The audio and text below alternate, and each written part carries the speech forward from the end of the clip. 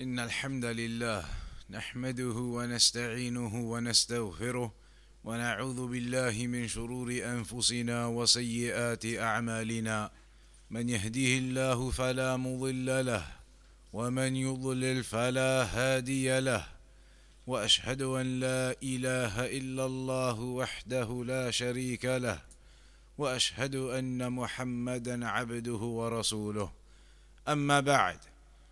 So previously then, we've now covered the other pillars of Iman. We covered the Iman in Allah, the Iman in the angels, Iman in the books, Iman in the prophets and messengers. And now we come to the fifth one, Iman in the Day of Judgment.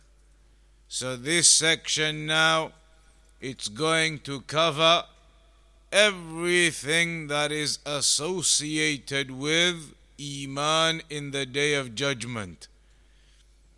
That will be the signs of the hour. It will be about death, about the barzakh, the grave and what happens in the grave, about the resurrection, and then all of the events that take place after the resurrection. There is, of course, the accountability that will occur, the books that the people will be given, the books of their deeds, the weighing scale where the good and the bad deeds are balanced up in, the hawd, the pond of the Prophet sallallahu alaihi wasallam on that day, the bridge that the people must cross over, the bridge over the hellfire that they must cross to get to paradise, the shafa'ah, the intercession that occurs on that day, all of the various events that occur regarding the Day of Judgment. Then that is what we're going to discuss insha'Allah ta'ala over the next 8 sessions approximately.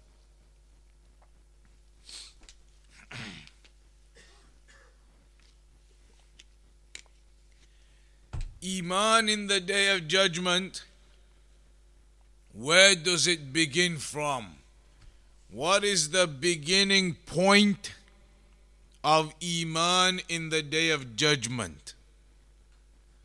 What is the first topic that comes into Iman in the Day of Judgment?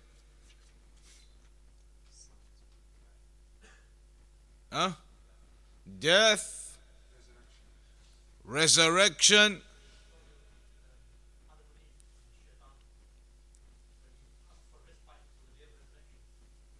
Okay.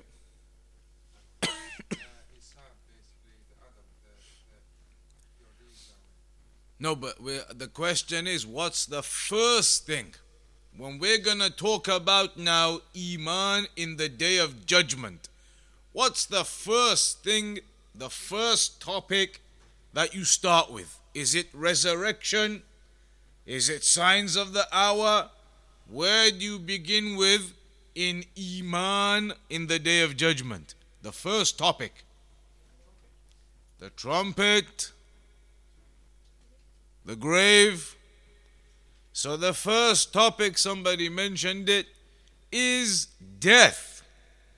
When you talk about Iman in the Day of Judgment, then that begins from the moment of death.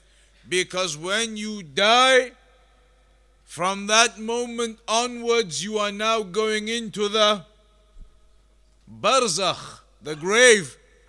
So all of that now is the beginning of the events of the Day of Judgment for you. As soon as you die and you transfer over from this world into the barzakh, your journey of the afterlife has now begun. So death is the opening topic here. Death is the opening topic when we're going to discuss the Day of Judgment.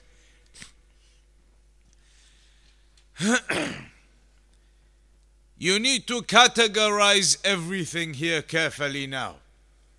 To categorize the Iman in the Day of Judgment, so that we know which category we're discussing every week. You have a mind map of where we're going and where we are. So when it comes to the Day of Judgment, you can say that there are two main categories in the Iman in the Day of Judgment. So overall, your topic is Iman in the Day of Judgment. From that, you have two arrows. There are two main subcategories in the Iman in the Day of Judgment. One, as we've just begun talking about now, is going to be death and barzakh. That is one side. Death and barzakh. The other main side is then resurrection and everything that happens then. So two main parts in your Iman in the Day of Judgment.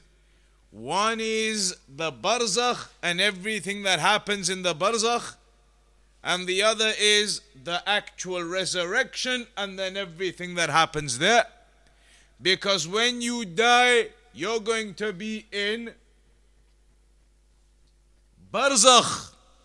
That's the grave, the barzakh. And you're going to be there up until the Day of Judgment, the resurrection occurs. So that first period of time, that first section, is the first category of the Iman in the Day of Judgment we're going to discuss. The second category is the resurrection and everything that happens thereafter. So, Iman in the Day of Judgment, Iman in barzakh, death and the barzakh, the grave, and Iman in resurrection. First topic, as we said, is death and the barzakh. That has three parts to it. Death and the barzakh section has three arrows in it. Three topics within it. Firstly, the moment of death occurring. Death occurring. Secondly, the trial of the grave. And thirdly, punishments and blessings of the grave. Three topics there. So, getting complicated now, huh? Who wants to volunteer to explain what we've just explained? Who wants to volunteer?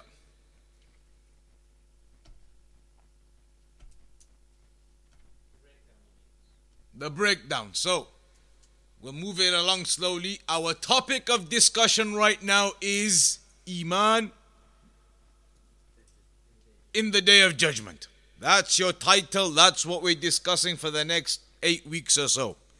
Iman in the Day of Judgment. That has two parts to it. One part is the section about death and the barzakh. The other section of it is resurrection and the afterlife. Coming over to this section about death and the barzakh, that has how many parts to it? Three. They are the moment of death itself, then the trial of the grave, we'll discuss what that is in a moment, and then punishments and blessings of the grave. That small chart you can make, and that will summarize these first 2 or 3 weeks worth of study. That chart, keep it in mind. So we're going to start on the section about death and barzakh. That is our first section. And the first arrow within that section was about the occurrence of death. That in Arabic has a name to it. The moments leading up to death, those final moments, there is a name for it in Arabic. You may come across it in the books of Aqidah, etc. It is known as Al-Ihtidar. Al-Ihtidar. That is the name of those final moments at death. Those final moments. And it comes from the verb ihtadara, yahtadiru, ihtidar, referring to the final moments before death. Right at the point of death. That is known as al-ihtidar. That final moment before death, al-ihtidar, it is talking about the actual very last moment before you die. And that is the moment the angels descend upon you. The moment the angels, they descend upon you. The angels of mercy and the angels of punishment, and they take your soul. The angel of death, of course, by the permission of Allah, takes your soul. And then there are other angels also that help him and aid him in the removal of that soul thereafter. So that final moment is known as al-ihtidar. What is the actual death then? How do we define death? Absolutely, in a nutshell, you can say that death is mufaraqatul ruh lil jasad. The separation of the soul from the body. That is the definition of death. The separation of the soul from the body. That's why we have something known as the minor death and then the actual major death. What is the minor death? Sleeping. When you sleep, then that is referenced as the minor death. Because when you sleep, your soul exits from your body. And there are narrations about how Allah keeps some of those souls back. And they are the people who die in their sleep. And others, their souls are returned. So that is a temporary separation. That the soul separates from the body and then it returns. That is therefore known as the minor death. But the major and the actual death is when the soul separates from the body for good in terms of this world. It will not be coming back to that body in this world. In this world now, that body is a corpse. The soul will not be coming back to it.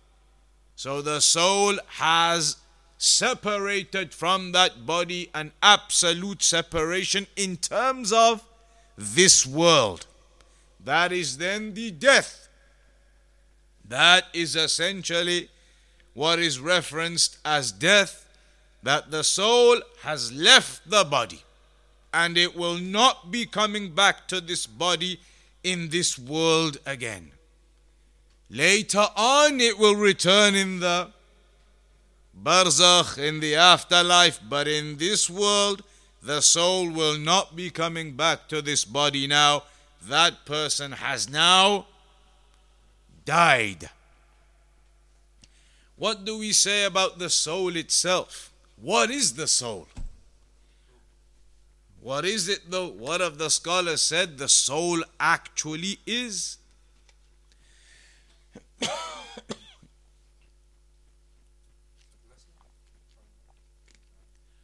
It's a blessing, but what is the description of the soul Somebody asks you, what is the soul? What are you going to say?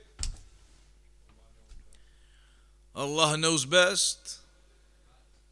Light. They say that the soul is an independent entity. It is an independent, standalone entity. An independent, standalone entity. Aynun qa'imun binafsiha, as they say. That it is an independent, standalone entity. It is an entity that is within us. We cannot say how or where, but it is an entity, a standalone, independent entity within us. That is the soul, as the scholars have mentioned. Shaykh al-Islam said, ليست هي البدن ولا جزء من أجزائه. The soul is not the body. Your physical body is one thing. The soul is something else. So you can't say your soul is just your body and soul. Body is one thing, soul is another entity. Neither can you say that your soul is a certain part of your body. It is not a part of your body, like your arm or your hand or your heart or your liver. It is not a part of your body like that. It is an independent entity. Whereas your heart by itself is not an independent entity. It cannot just be a heart by itself. It needs to be in the body. It's a part of the body. The soul is an independent, standalone entity. So it's not an organ of your body like that, like your heart or your lungs. It's not the body as a whole. It is a separate item. So when that soul, this entity, exits from the person's body and will not be returning to that person in this world now, gone for good in terms of this world, that person has now died. That is death. What about the soul? The soul does not die? Any comments on that?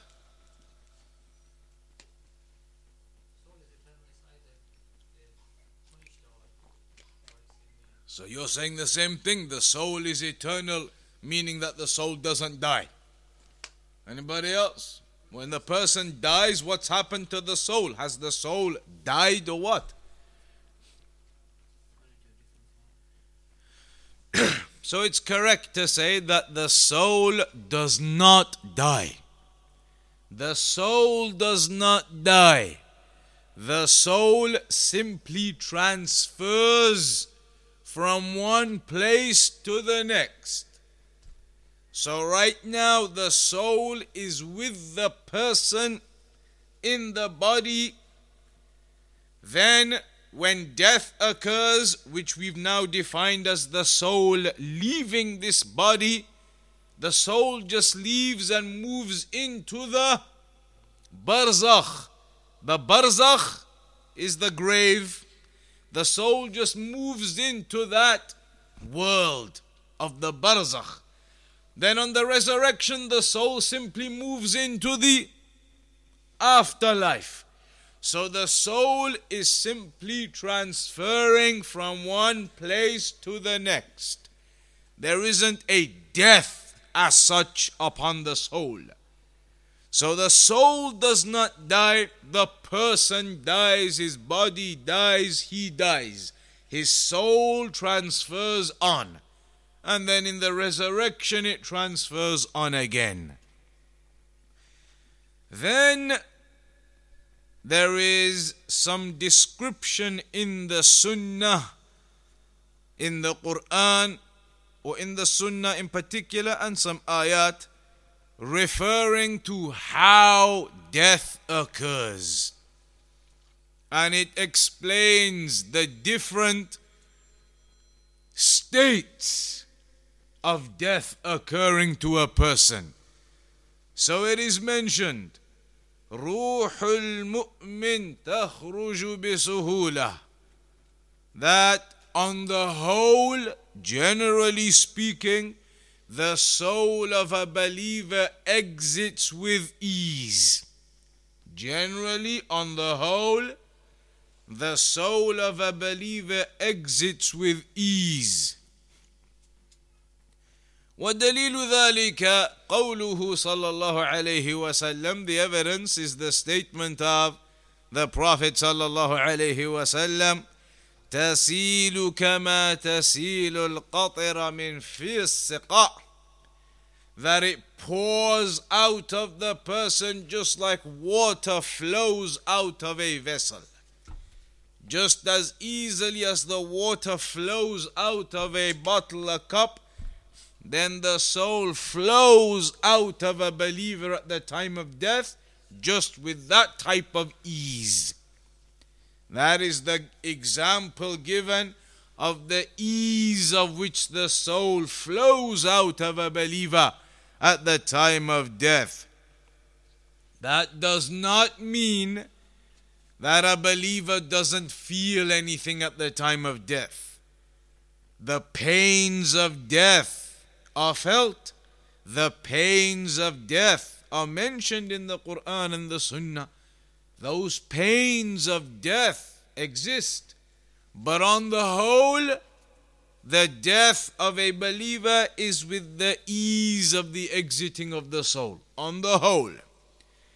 In the Quran it mentions, وَجَاءَتْ سَكْرَةُ الْمَوْتِ بِالْحَقِّ ذَلِكَ مَا كُنْتَ مِنْهُ تَحِيدٌ.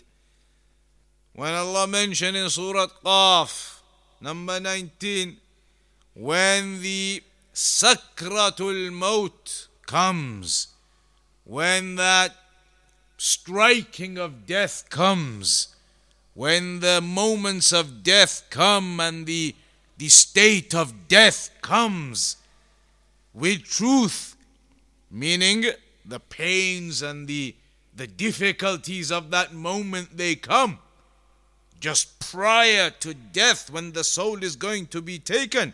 ذَلِكَ مَا كُنْتَ مِنْهُ تَحِيدٌ. That is what you were trying to avoid. So no doubt there are difficulties of death that occur.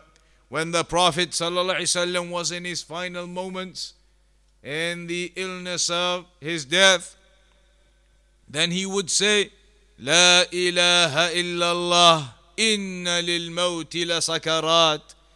لا إله إلا الله. Indeed, death has its pains, has its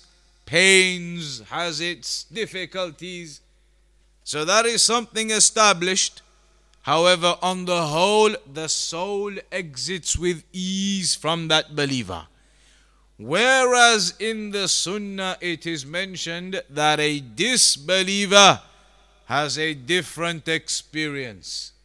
A disbeliever, the soul does not exit from him with that same type of ease that it exits from the believer with.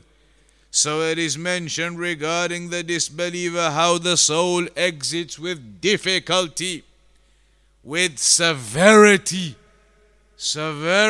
and difficulty. It's mentioned in a hadith, فَيَنْتَزِعُهَا كَمَا يُنْتَزَعُ الصُّفُودُ مِنَ الصُّوفِ الْمَبْلُولِ, that it is ripped out just like a thorn is ripped out of wet wool. Imagine a bowl of wet wool and you have a thorn, a hook in the middle of it. So now to remove that out of this pile of wool, as it comes out, it's going to be ripping that wool everywhere as you pull this hook out of this bowl of wet wool. That is the example given of the soul of the disbeliever exiting that it is as though it's being ripped out, and that wool being ripped apart, meaning his body and his veins and his arteries, as though they are ripping apart when that soul exits. And that it is mentioned, فَيَنْقَطِعُ مَعَهَا الْعُرُوقُ وَالْعَصَبُ كَمَا يُسْتَخْرَجَ الصُّوفُ الْمَبْلُولُ بِالصُّفُودِ ذِي شَعَبٍ. That he is ripped apart, just like when you rip out that thorn from that bowl of wool and it rips it everywhere, you can't get it out clean. It rips him apart as the soul exits from his body. So that is the example given of how the souls, they exit in different ways, different for the believer and different for the disbeliever.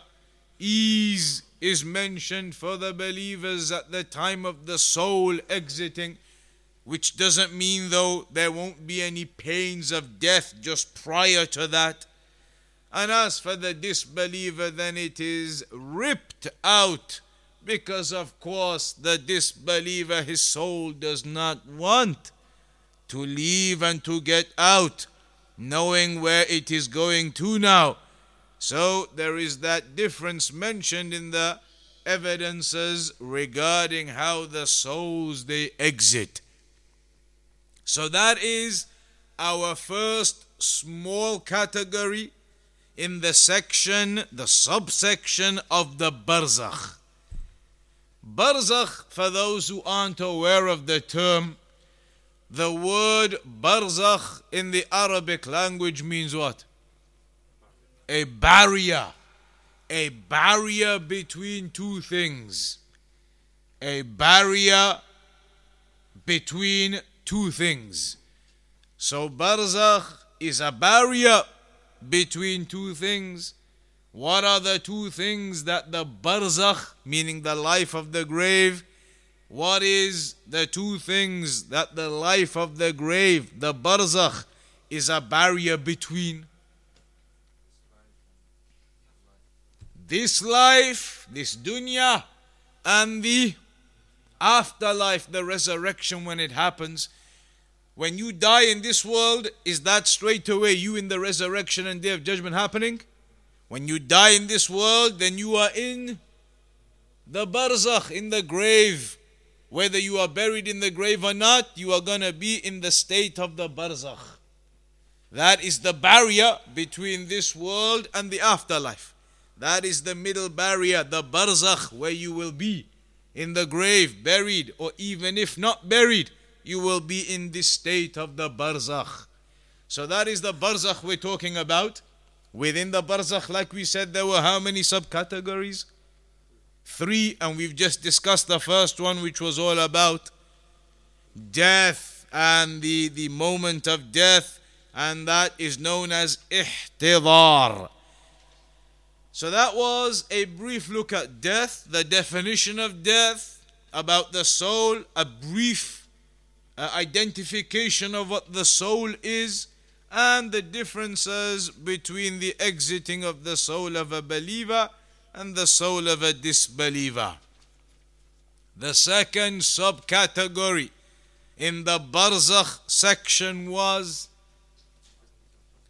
fitnatul qabr. Fitnatul qabr, the trial of the grave, known as the fitna of the grave. The trial of the grave. That is our second subcategory under the section of al-barzakh. Fitnatul qabr. It is basically that every person is going to be questioned. After you die, everybody is questioned with the 3 famous questions that we're all aware of. Man Rabbuka? Who is your Lord? Wama Dinuka? What is your religion? وَمَنْ نَبِيُّكَ, and who is your prophet? Those questions, the questioning of the grave, that is what is known as the fitna of the grave. Fitnatul qabr, the trial of the grave, is that questioning that everybody receives after they die. What if somebody is never buried? They are burnt alive until nothing is left of their body. They are eaten alive by some predatory animal until nothing is left of them. They drown out at sea. People who are never buried, what is the ruling regarding them and all of these discussions we're having now?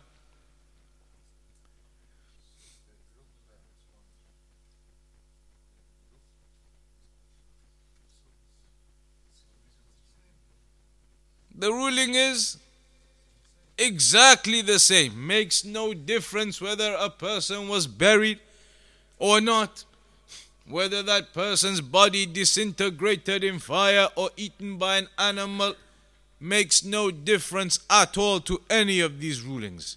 The only reason we call it the fitnatul qabr, the trial of the grave, is because throughout history, whatever the cultures and religions of the people, what was known on the whole, even though the people have deviated over time, what was known on the whole and is still known on the whole is that the dead are buried.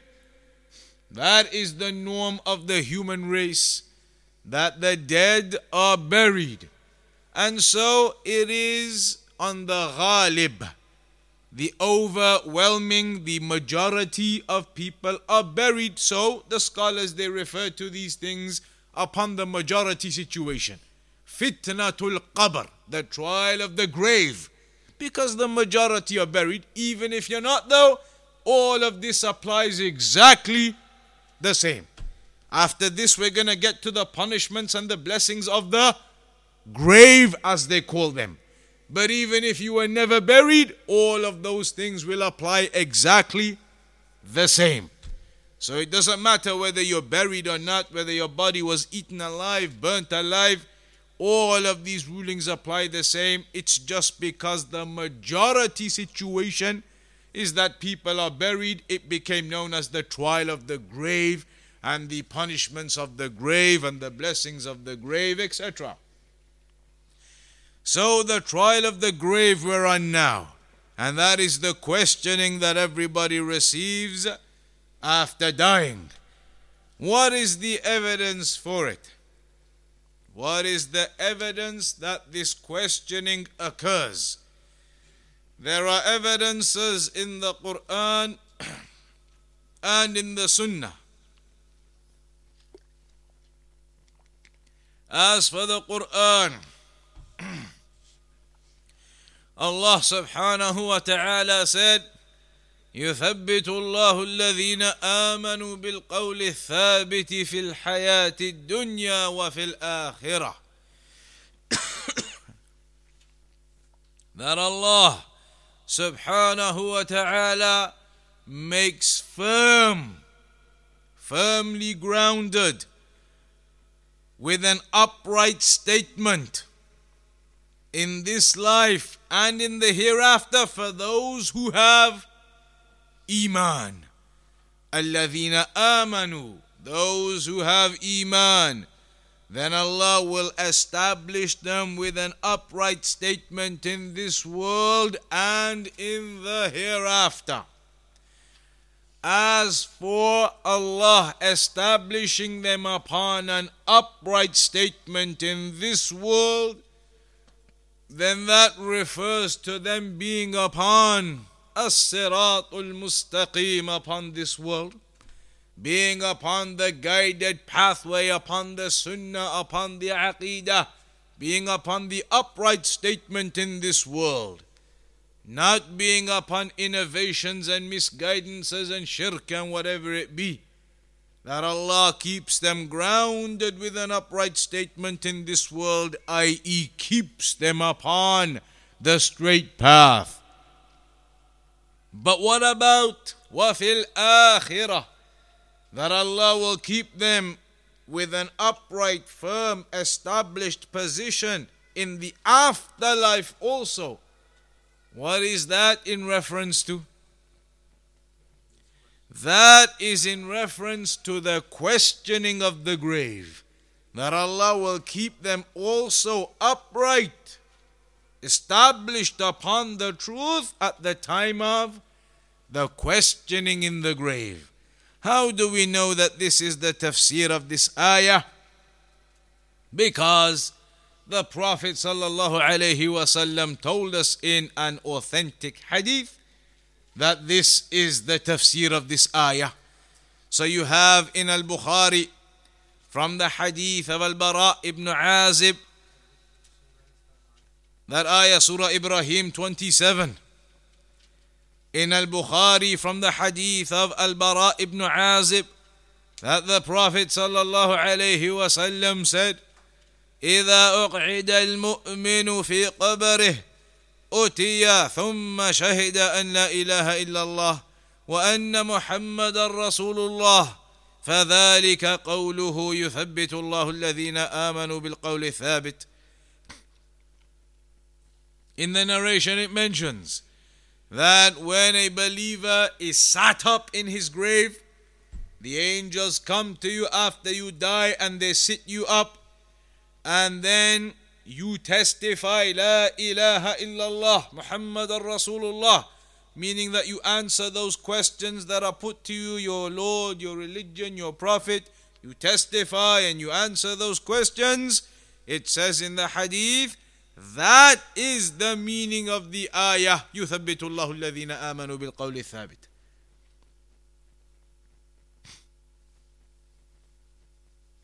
So this is a hadith clarifying to us that this ayah of the Quran is referring to the trial of the grave, that Allah will keep the believers upright at the time of that trial and that questioning. Similarly, there are many ahadith, many other ahadith in the Sunnah establishing and affirming the trial of the grave. So for example, there is a hadith, the hadith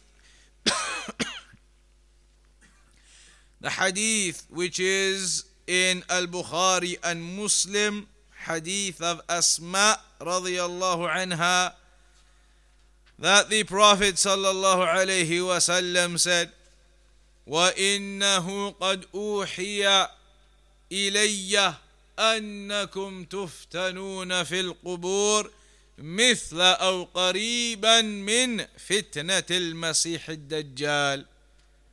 Hadith in Al-Bukhari and Muslim, that the Prophet ﷺ said, indeed it has been revealed to me, indeed it has been revealed to me that you will be tried in your graves with a trial that is similar or very close to the trial of the Dajjal.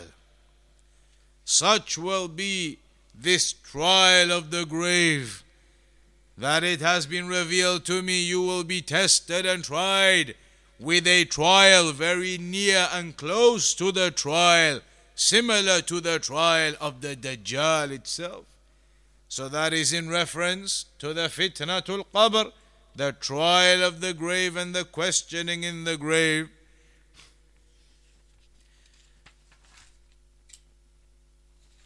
There are other narrations, but those two evidences will suffice. One ayah and one hadith, both proving the trial of the grave. Here now then, there are some issues linked to the trial of the grave, this questioning that happens in the grave. First issue is, هل فتنة القبر للأمم كلها أم لهذه الأمة فقط؟ this trial of the grave, is it something that is in our religion only? Is this something that was revealed in Islam, in our religion only? So it is only this ummah from the time of Muhammad sallallahu alayhi wasallam who have this experience? Or is this something that applies to all of the people from back? Everybody?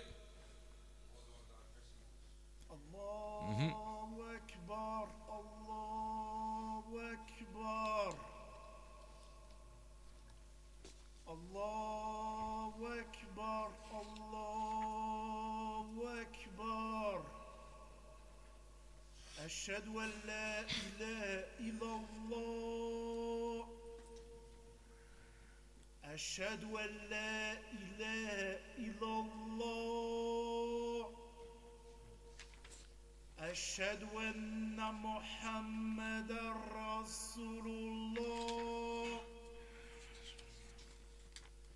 أشهد أن محمدا رسول الله حي على الصلاة حي على الصلاة حي على الفلاح حي على الفلاح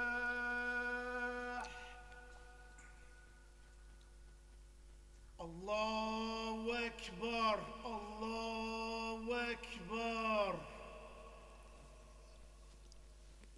لا إله إلا الله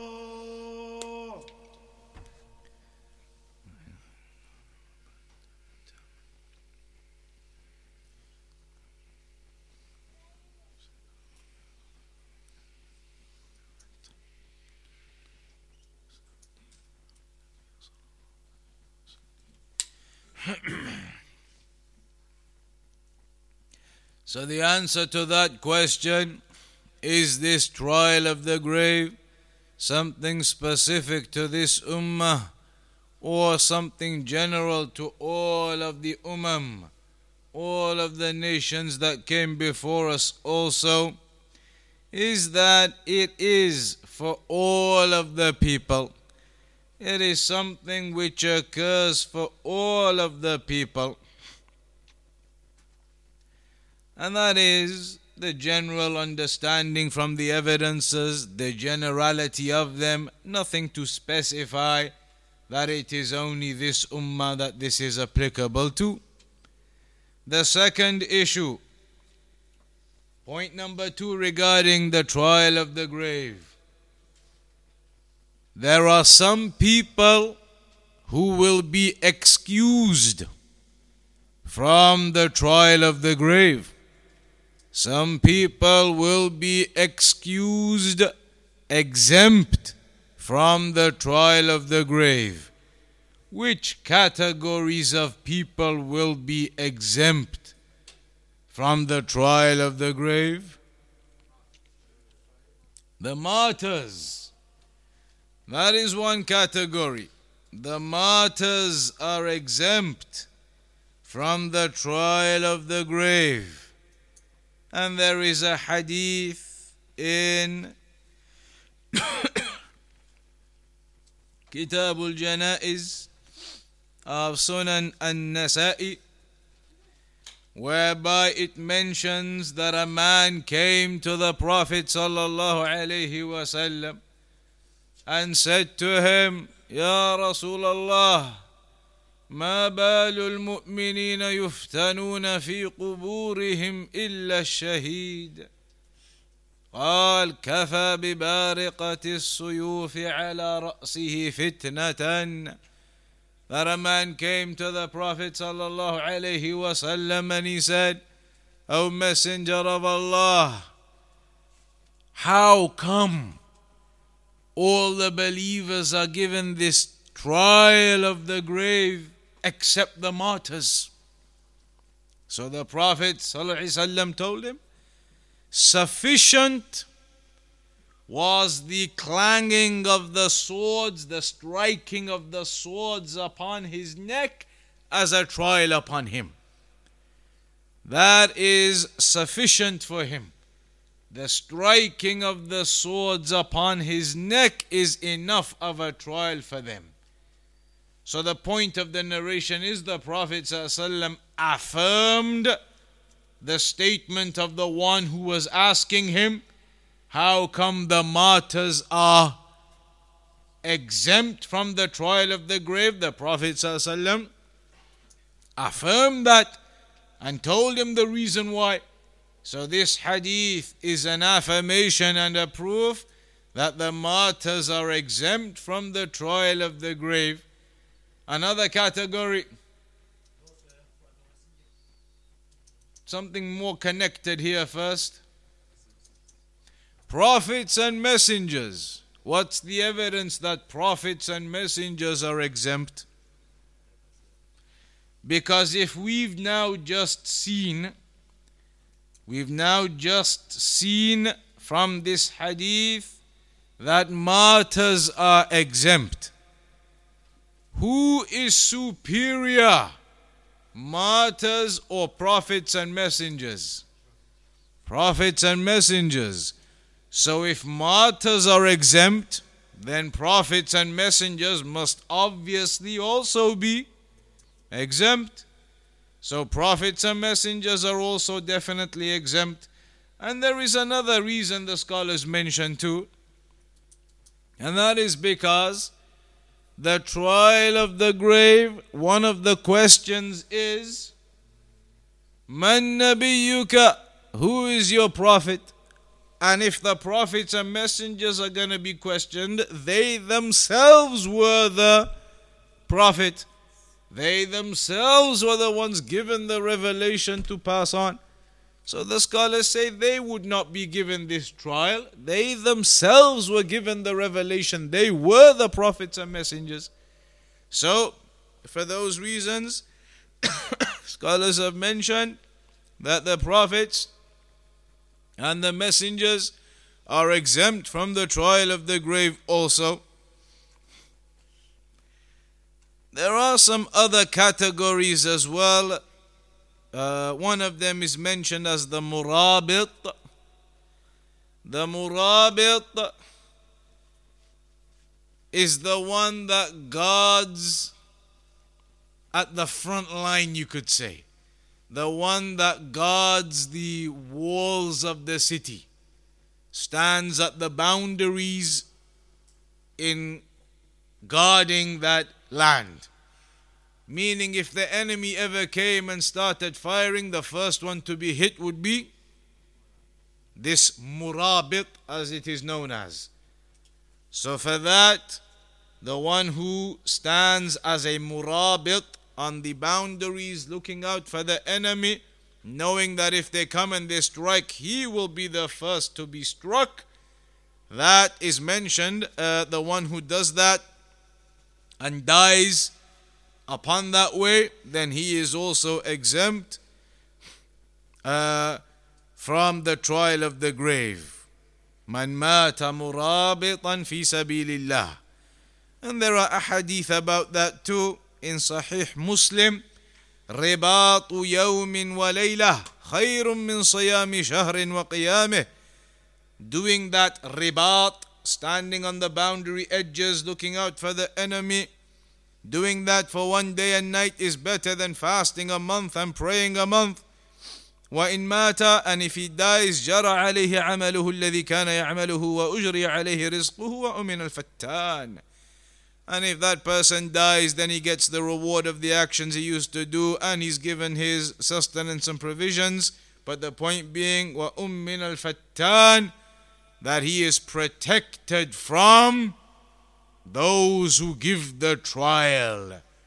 The angels who come to do that trial, he will be protected from them. So that is another category mentioned of those who are protected or exempt.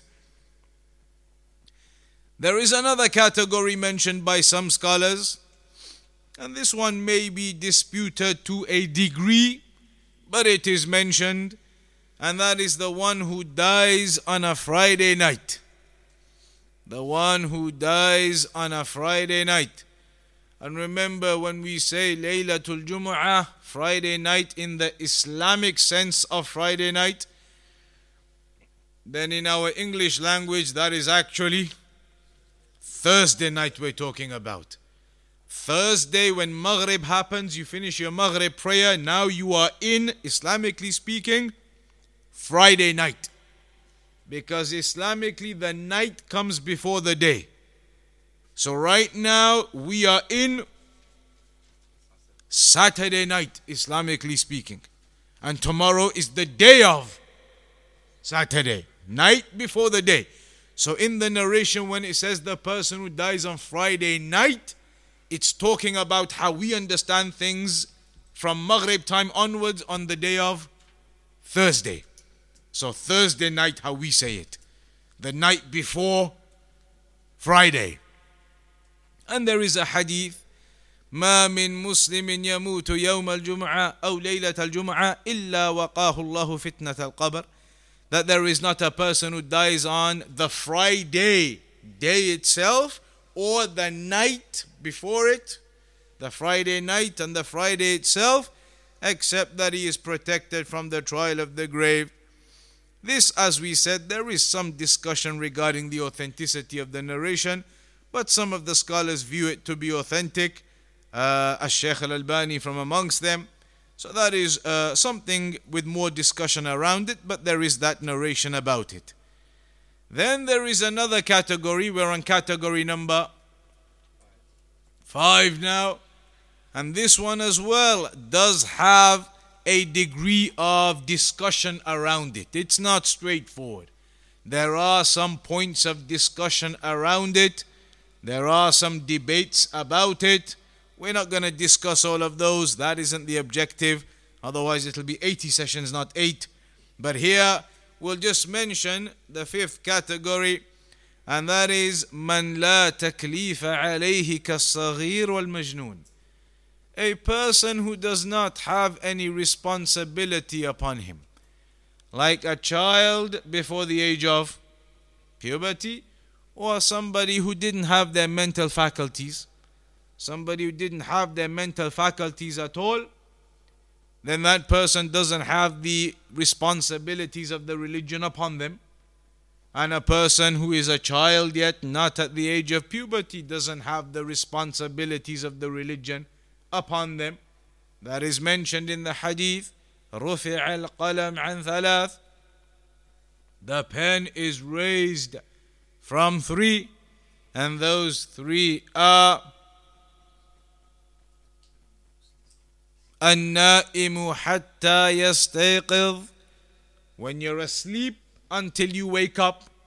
Whilst in the state of sleep, you're not responsible. The responsibility is lifted from you. Secondly, المجنون حتى يفيق, somebody who doesn't have their mental faculties until they regain them. And thirdly, الصبي حتى يبلغ, a child until he reaches the age of puberty. So in this category, they mention the child and somebody who has lost or doesn't have their mental faculties, that they would be exempt from the trial of the grave. There is some discussion around this, like we said, because there are some narrations that would appear to indicate that these categories, or some of the narrations about the children, that they do still get this trial of the grave. Some narrations appear to indicate that. But sufficient for now just to mention that that is one of the categories scholars have highlighted also.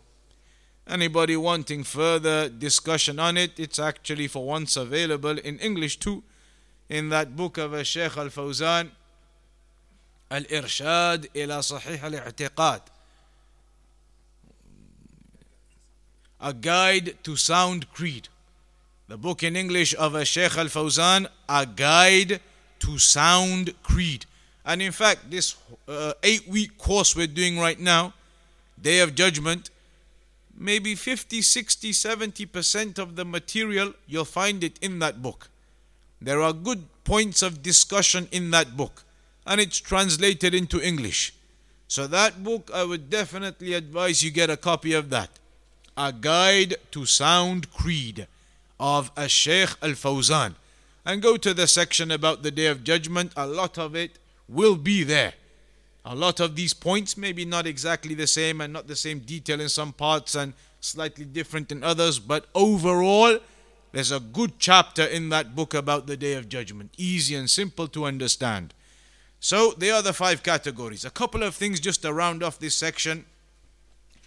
Kuffar, disbelievers, are they given this trial of the grave?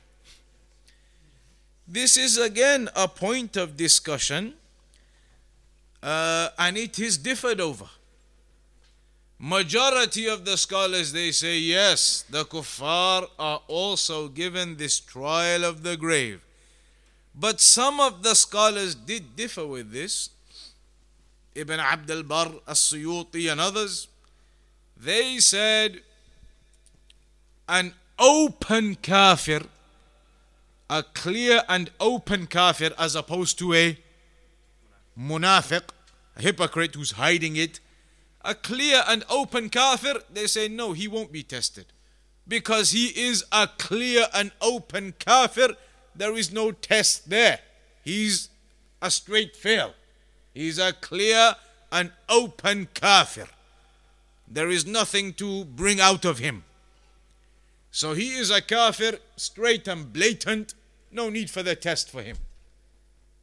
That's what some of them said. They said, as for the hypocrite, now it becomes something of value in terms of the hypocrite. Because the hypocrite in this world was pretending to be Muslim. So now when the trial of the grave comes to him, the reality of him will come out. He will not be able to answer the questions properly. He will not be able to answer the questions as a believer does. So now this test brings out the reality of the munafiq. Whereas the open and clear kafir, open and clear and blatant anyway. That is an opinion of some scholars. But the majority, as we said, they say no, everyone, including the open and blatant kuffar, will be given these tests. And they say the purpose of it with the blatant and open kuffar is, as we go through, we'll see with the events of the Day of Judgment, to show the justice of Allah upon them. They will be asked the questions, they can't answer them, so now they know why they are getting what they're going to get. Becomes clear to them there is no oppression, there is no injustice. They are shown everything. They are given to experience that, given those questions, and now they see and they realize and they experience what's happening to them and why and where they're going. So, that is all of them as it is mentioned by the majority. The 2 angels that come to do the trial of the grave, the 2 angels, they are Al-Munkar and An-Nakir. Al-Munkar and An-Nakir. That is the names of the 2 angels. What do they look like? When they come to the person for the trial of the grave, what do they look like? It mentions in a hadith that they are azraqani aswadani, that they come in a blue and black appearance. That is all it mentions. They come in a black and blue appearance. Some of the scholars did ijtihad, only ijtihad, not in the Quran and the Sunnah specifically like this, but ijtihad. They said maybe, possibly that could mean that the angels come in dark, black figures with shiny, bright blue eyes, because that gives an appearance that is frightful. to see these black figures approaching with burning blue eyes, then it's an appearance that is terrifying and frightening. Some of the scholars said maybe that is what it means. But all we can say is that the narration says they come in a black and blue appearance. The final thing that we're going to round off on today is the issue of the soul. Going back to the topic of the soul, that the soul, as Ibn al-Qayyim rahimahullah ta'ala mentioned, is connected to the body in 5 different stages. 5 different forms of connection. The soul, that independent entity, is connected with us in 5 different stages, 5 different ways, 5 different levels. And Ibn al-Qayyim rahimahullah ta'ala mentioned those 5 different stages, 5 different levels. But because it's time for the Isha prayer, regrettably we won't be able to mention what those 5 are right now, which means it will be an appropriate homework for everybody to investigate for 2 weeks. And after 2 weeks, insha'Allah ta'ala, at the beginning of the next session, we'll start with those 5 different connections the soul has with the person. So that is basically concluding the first 2 subcategories. In the Barzakh section, the first subcategory was about death. We've done that. The second subcategory was Fitnatul Qabr. We've covered the main points. Third subcategory we're going to start with next time will be punishments and blessings of the grave. What actually happens when you're in the grave? Or, as we said, even if you're not buried, after you die, up until the resurrection happens, what's going to happen in that time period? What actually happens during that time? That is the discussion we're going to begin with next time, inshallah ta'ala. Any question, anything quick before the prayer?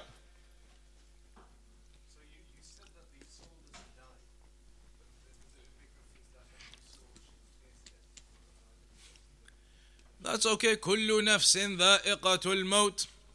Every nafs shall taste death. Is the nafs the same as the ruh? That is a discussion between the scholars. Sometimes you could reference both with the same meaning. Even if we reference both with the same meaning, there's no contradiction. The soul tastes death. It would simply refer to the moment of that occurrence and the soul transferring and being taken unto the afterlife. That is the tasting of the moment of death. Not that it dies itself.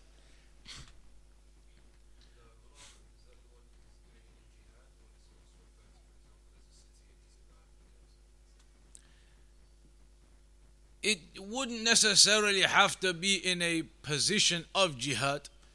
The murabit is the one that guards the outer boundaries and walls of the lands. So it indicates that there's a threat, hence the requirement for a murabit, but it doesn't necessitate it's an active jihad going on. It could be a threat and then something occurs and the enemy comes and then he's killed. So he would count in this narration. And it may not have been an active jihad at the moment he went there and took that position.